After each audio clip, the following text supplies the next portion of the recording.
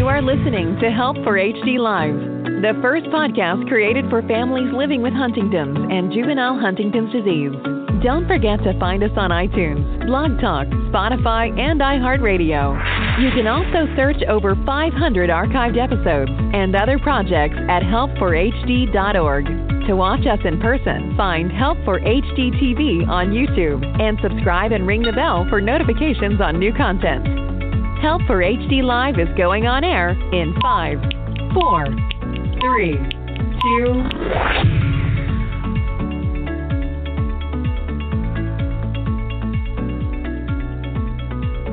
Hello, everyone, and welcome to Help for HD Live. I am going to be your host today, Katie Jackson. Lauren Holder is still out. As many of you know, she lost her father a couple weeks ago, and as we all know, there's lots of details that have to happen, and of course, her family is very much going through the grieving process, so we send our love to the Holder family. Today, we get to have Mara Surfai Platt on with us today, which is exciting for our third episode of our Mythbusters show. Lauren came up with this great idea of Mythbusters because there's so many misconceptions and false information out there about Huntington's disease. So she said for the month of January, let's mythbust all these different kinds of topics and areas and get the truth out there from the experts in the field. And so we are excited to actually take this into our education days as well, doing some Mythbusters because it's been such a huge success and people have really enjoyed this kind of format. So Mara received her master's degree in genetics counseling from UC Berkeley in 1992. She has worked at Kaiser Permanente in Sacramento since 1994, where she coordinates the Huntington's Disease Society of America Partner Center of Excellence. She also joined the UC Davis team as the genetic counselor in 2008. She is dedicated to helping patients and families impacted by Huntington's disease and helped create an online course through HDSA for genetic counselors who are interested in learning more about working with the HD community. Mara is motivated to increase youth engagement in Northern California. Once we are able to gather again, hopefully someday in our future, Mara is extremely grateful and often humbled to be a part of the amazing, resilient HD community. And we are so looking forward to having her on this episode of Help for HD Mythbusters. So welcome to the show, Mara. And let's jump right in and ask some pretty hard questions about the HD, the hereditary aspect of it. And one of the biggest misconceptions is that it's a male disease. Is that true? And can you also, there's also something about if I look the way like my dad looks or my mom that has HD or has the same personality, that means I'm going to get HD. So can we start with those questions? Sure. Thank you, Katie. It's really a pleasure to be on here with you. So I get this often, especially when I'm taking a family history, and when I look at the pedigree, the picture that I've drawn, it does look like in that family that only the men have HD in that particular family, or only the women have it in that family. And so I can totally understand why this misconception happens and why people think that it's just one gender or the other based on their family history. However, that's not the way the genetics work. That is just a weird coincidence. And so it really is just 50-50. The way that, dominant inheritance works is that if you inherit the abnormal gene, you will express the disease. You have two copies, remember, one from your mom, one from your dad, of the HD gene. And if you inherit one of those, you will inherit Huntington's disease. And it doesn't matter what gender you are. You can pass that gene on, or you cannot pass that gene on. It also doesn't matter what gender the child is. The child can be a male or a female child. So it's just 50-50. And then the second question, I also understand the second part of the question, because I totally get it. We're human and we all do this. We all think, oh, I look just like my mom, or I look just like my dad, or I behave like them. And really, again, it's the same. Genetics is genetics. It's just a 50-50 risk. And having the same personality or same looks as your parent that's affected doesn't mean that you're going to get Huntington's disease. The only time I'll put a caveat in there, though, in that I could see how if maybe your behaviors, if you're behaving like your parent with HD, and you're getting to the age where it could be onset time, I guess that could be one caveat to that statement. But mostly it's just 50-50. Sure. And it's that so answer the interesting. Absolutely, yes, for sure. And I think it's so interesting, too, how I see my kids kind of fight over how they don't want to look like their dad. And their dad was incredibly handsome, good-looking man. You knew Mike, of course. And I was like, why do they do this? I don't want to look like – you look more like dad than I do. I don't look like dad, And then I realized I think that – and I finally addressed it. I think they're doing that because they're so scared of getting HD. They're afraid if they're like their dad, they're going to get it. And that was a young mind doing that, which I found very interesting. So, yes, not true. So of course, there's a 50-50 risk. But so will you develop the same symptoms of your mom and dad that they've experienced through their HD journey? Yeah, that's another great question that I get in my work a lot. And so my famous line for that is, you get to write your own HD story. You are not going to be just like your parents. And it depends. Sometimes I'll talk to somebody who their parent never got any treatment or medical care for their Huntington's disease. And so they were very, very symptomatic in many ways, with the movements and the psychological features. And then we just try to explain that, going in for care and getting treatment, and we call it better living through chemistry, getting drugs on board that can help alleviate some of the symptoms, can really help people live way better lives. And so no, the answer to that is equivocally no. You are not going to be exactly like your mom and dad, nor are you going to be exactly like your brothers and sisters, which I guess is another misconception I think that's out there. That because, you and your sibling have the same parent, same environment, grew up, right, and you have maybe the same exact CAG number, that you would be exactly like your sibling. And I've seen wildly discrepant presentations where one person will, have way more of the physical manifestations, and another person will have more cognitive manifestations. And there's lots of variables and lots of reasons why that's the case. Some of those are really, fascinating. And, I refer you to HD Buzz for catching up on all of those really fascinating things like somatic mosaicism, where, there's DNA or there's CAG changes that are found just in the brain. And maybe that is part of what happens, like after a person is born, the number of their CAGs can increase in their brain. And maybe that leads to different symptoms than someone whose CAGs maybe stayed the same or just increased a little bit in their brain. And there's other genes involved, and there's the whole CAA part of the CAG chain.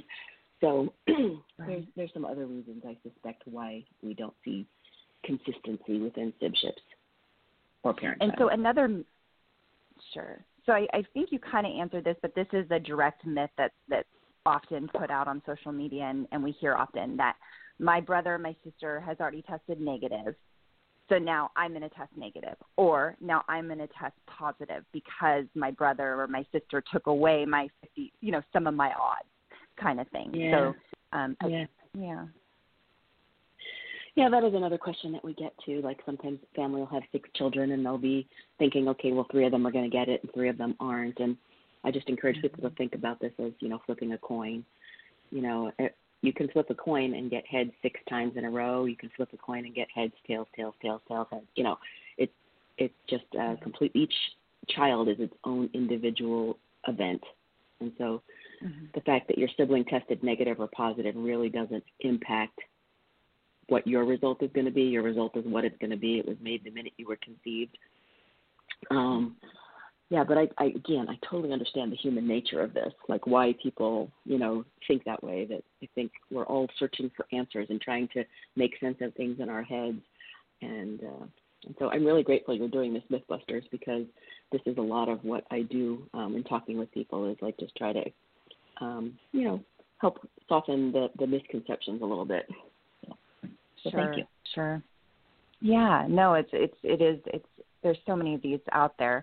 And so I'm glad we're definitely addressing some of these too. Let's talk about the hard, obviously always the hard topic of GHD. So are you more likely to get JHD from your father? We hear that often. And if that is true, why is that true? Mm-hmm. This is actually one that is true, but I always like to remind people that JHD is rare. It's not common. You can inherit Huntington's disease from your mother or father.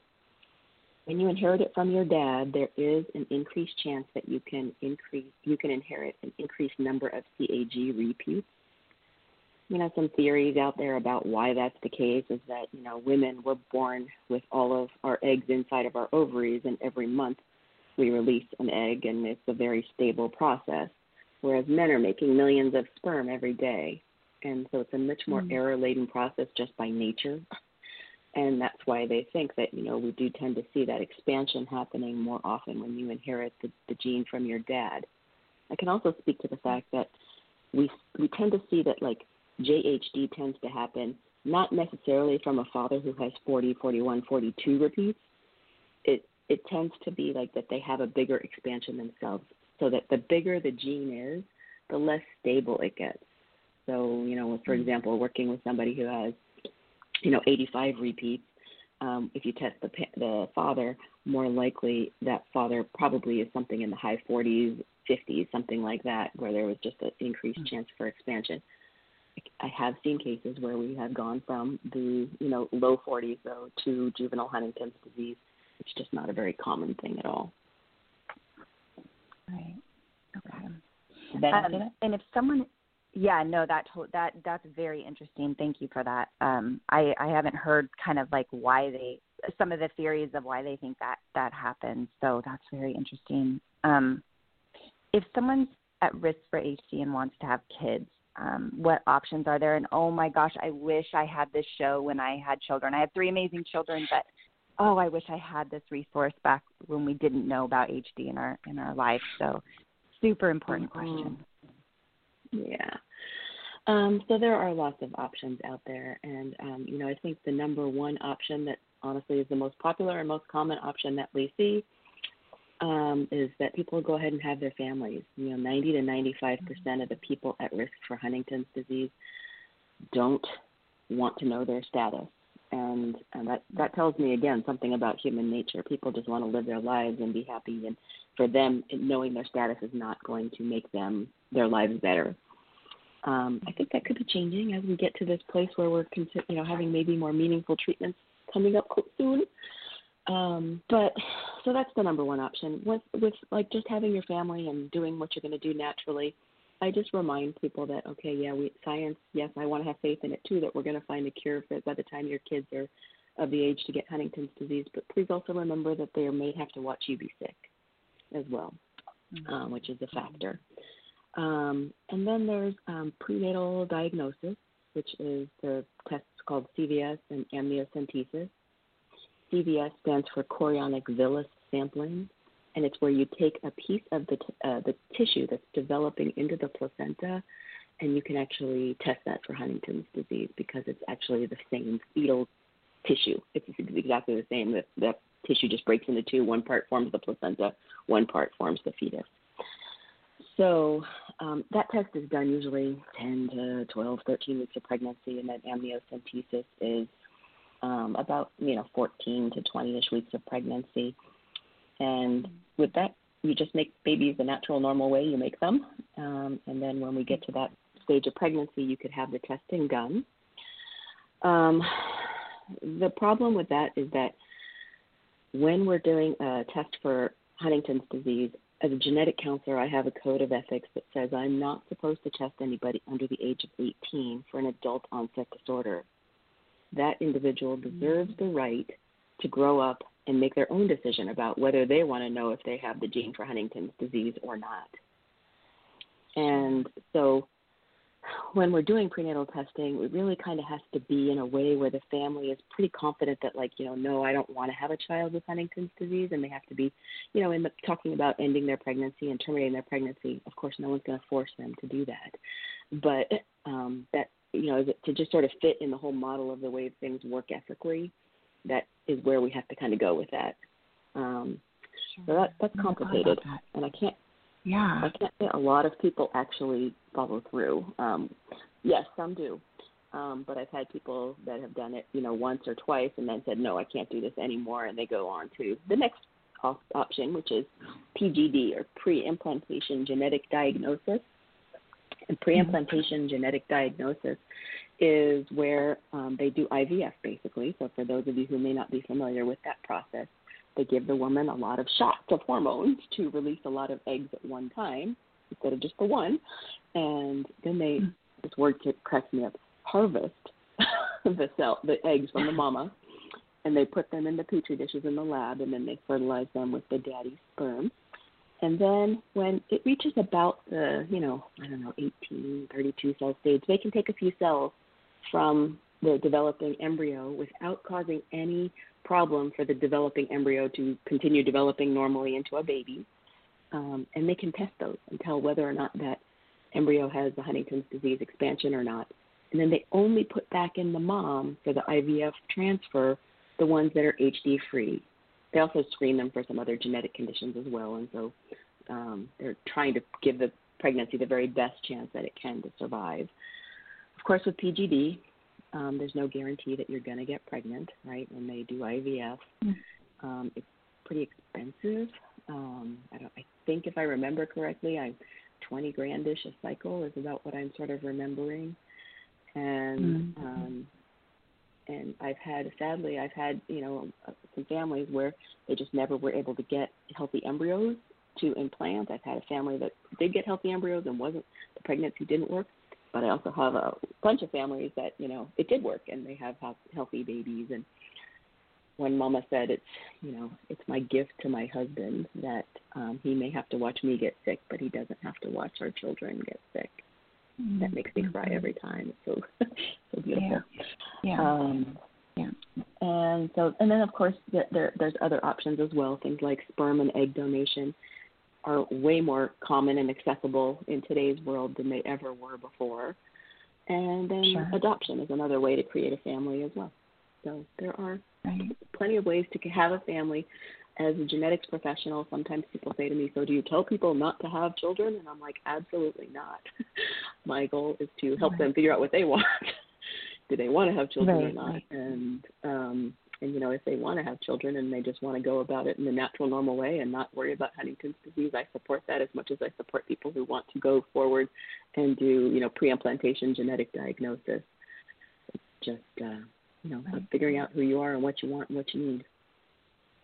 Sure. And does a person at risk for HD have to undergo genetic testing or know their status to do any of these IVF, PDGs, or the CBS? Or That's a great question. It's kind of the one that's the hardest for me, honestly, because this used to be something we could do. However, I worked on that course with other genetic counselors, and we all were trying to reach out to our resources asking, does anybody still do this? Does anybody do the testing where you don't have to know your status? And someone mentioned a lab in Sweden that does it, but we all really had a hard time finding a lab that would do this. Theoretically, it's possible, but I just think it's not as available anymore. So the question, I guess, could be, I've never thought about this too much. I'm thinking here on the podcast live, but what about just not knowing your status, I guess? Like doing the test and not learning your status? I have to think about that some more, because that seems complicated then, because then if the fetus is affected, we are still outing you, which is, of course, the issue with but with the PGD, it is definitely much more of an option. With PGD, they can do what they call a fake or a pseudo pass, where they put basically nothing back into the woman's uterus if there were no embryos that were and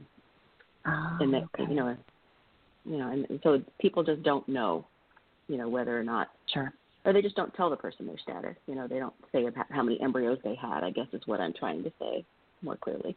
But they just say, okay, we have some embryos that we can put in, or we just are going to do our transfer on this particular day, and they do it without giving specific details of like there were this many HD free ones, or you know.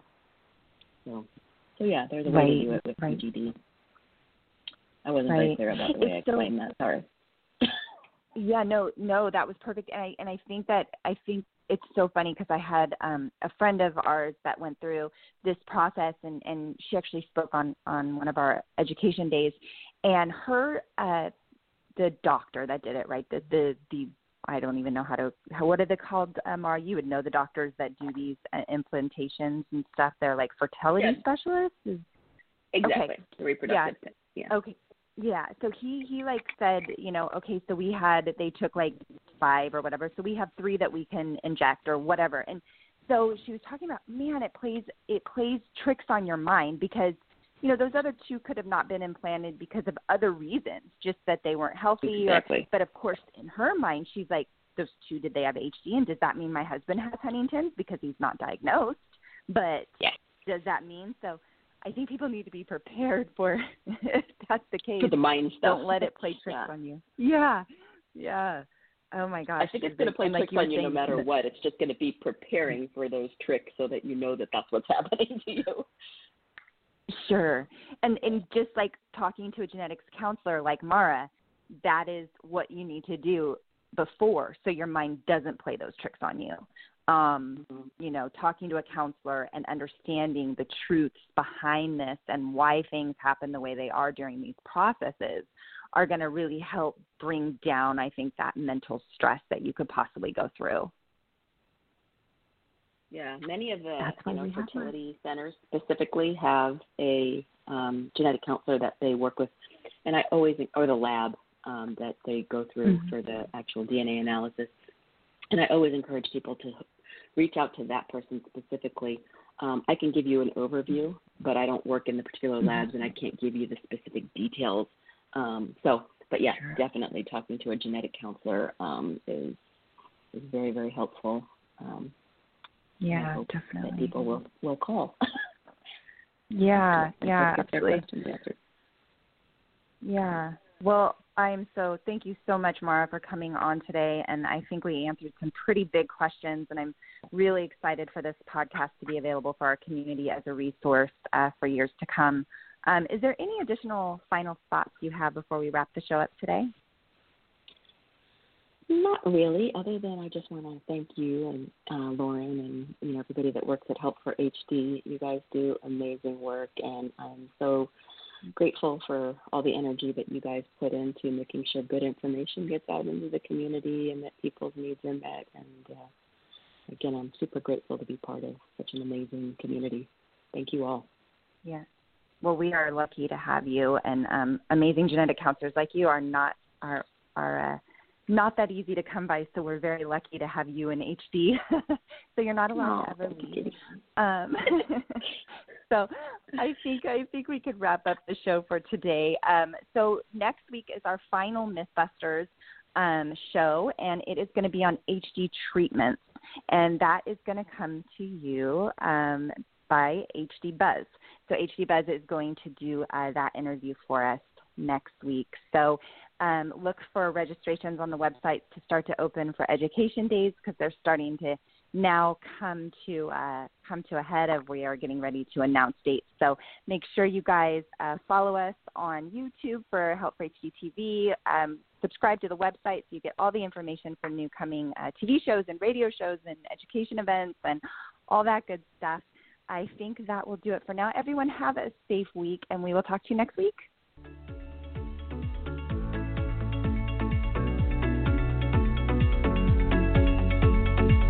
Thank you for listening. Don't forget to visit www.help4hd.org and sign up for our email newsletter to stay up to date on all that is going on at Help for HD.